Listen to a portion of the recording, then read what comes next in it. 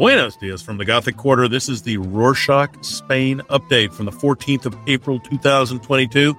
Quick summary of what's going down in Spain.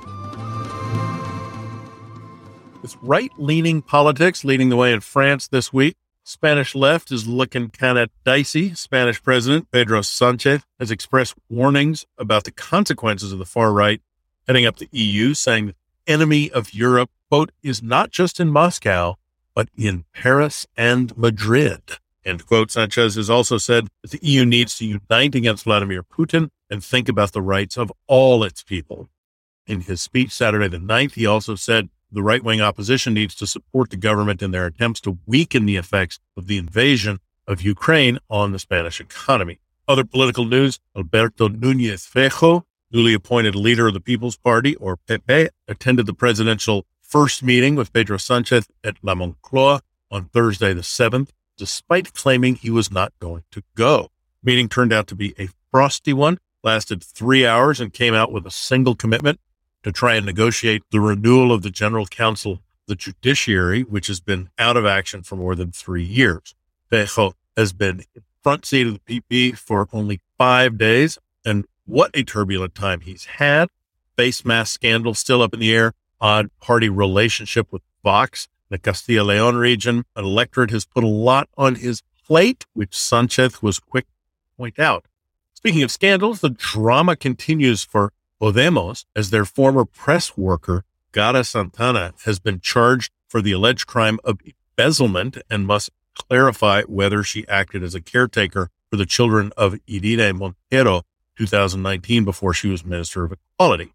This decision made by the head court of Madrid takes place after the investigating judge upheld petitions made by both Vox and Prolegue forcing Podemos to act.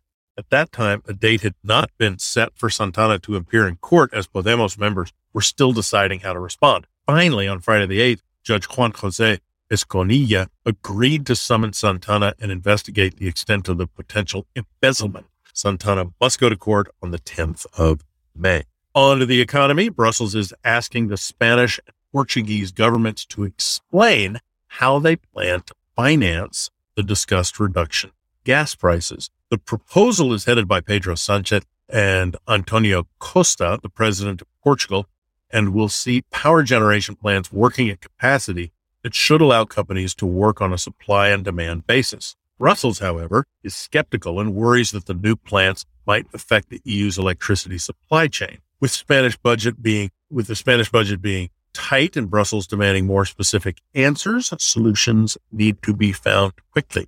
Moving on to bilateral relationships, Abdullah Arabi, spokesperson for the Polisario Front, the independent liberation movement that speaks on behalf of Western Sahara, confirmed on Monday the 11th that the movement will be breaking some contractual ties with Spain. However, they haven't announced which ones. This comes after Spain, and we've reported after Spain has shown support for the Moroccan proposal, which is basically annexation, regarding Western Sahara, with Sanchez endorsing it as the most, quote, viable option. Where this came from, nobody's particularly sure, particularly considering that Algeria is not so excited about it and they supply so much of Spain's gas. Anyway, although many countries such as France and the United States have also shown their support for Moroccan, let's call it oversight of Western Sahara, Arabi has said that Spain has gone too far and that it's up to the Sahrawi people to decide, not outsiders.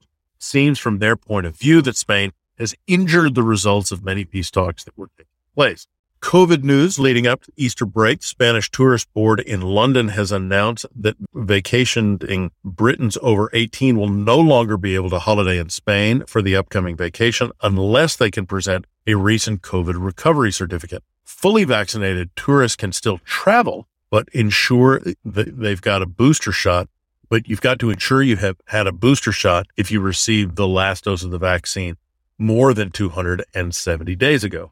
Unvaccinated children under 12 can still enter the country, but unvaccinated 12 to 17-year-olds are required to take a negative PCR test within 72 hours before arrival.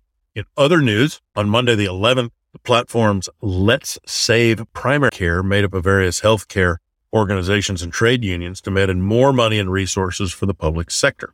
Tuesday the 12th is the day of local general practitioners, or Atención Primaria, And people are heading to social media to show their solidarity with nurses, doctors, and support staff who've been working tirelessly over the last few years.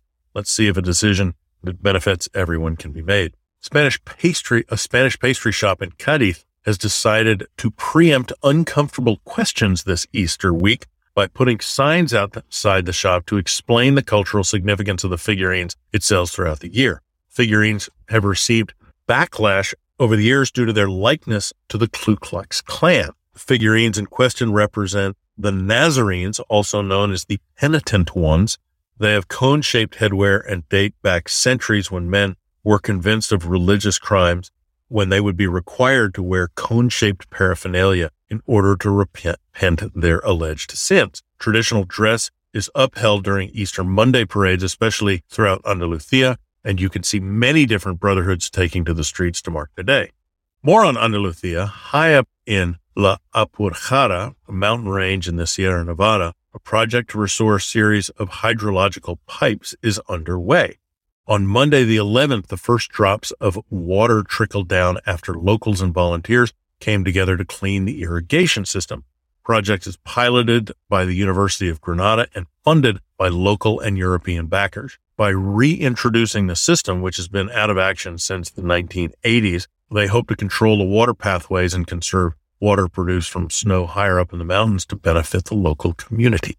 City of Valencia announced on Monday the 11th a plan to renovate over 4,000 homes and buildings to make them more energy efficient. The proposal, named Rehabilita ta Casa, or Reform Homes, asked for 20 million euros. European Structural Investment, ESI Fund, will provide 14 of those millions. The remaining will be provided by the Valencian municipality. If the proposal is accepted, it will see Valencian buildings updated, better equipped to deal with climate change. Now, on to a story about some mischievous restoration. For over 6 centuries, the chapel of San Cristofol has served as a resting point and place of worship. Located way deep within the Sierra de Mariola Mountains, not too far away from the Costa Blanca, a 53-year-old artist called Jesus Thes was struck by inspiration and decided to give the chapel a new lease on life. Early April, Thes revealed his masterpiece to the public. Not everyone was so impressed. The municipality of Alcoy was unaware of Thes' actions and has now brought the matter to the Valencian government to either fine him or have the walls repainted. Jesus Thes has said he aims to finish the chapel this year despite the concerns. Early hours of Tuesday the 12th, the neighbors of a bar in Barcelona were awakened to a loud explosion. Still not clear how this occurred, but it caused a massive fire that affected 8 of the surrounding buildings. 34 people were treated, though all of them are okay. One of the bar owners is in the hospital. Neighbors believe she may have had something to do with it after several complaints were issued against her and the premises. Leading up to the explosion, the woman in question is also alleged to have made threats. Police investigations underway to verify the validity of these accusations. That's it for this week. Thanks for joining. Hey, listen, we're on Reddit now. You're a listener who just found us there. Can you tell us so we can ask you about Reddit? It's kind of a new thing for us. You can email us at spain@rorschach.com or DM us on Instagram @rorschach.spain or Twitter @RorschachSpain. Hasta la próxima.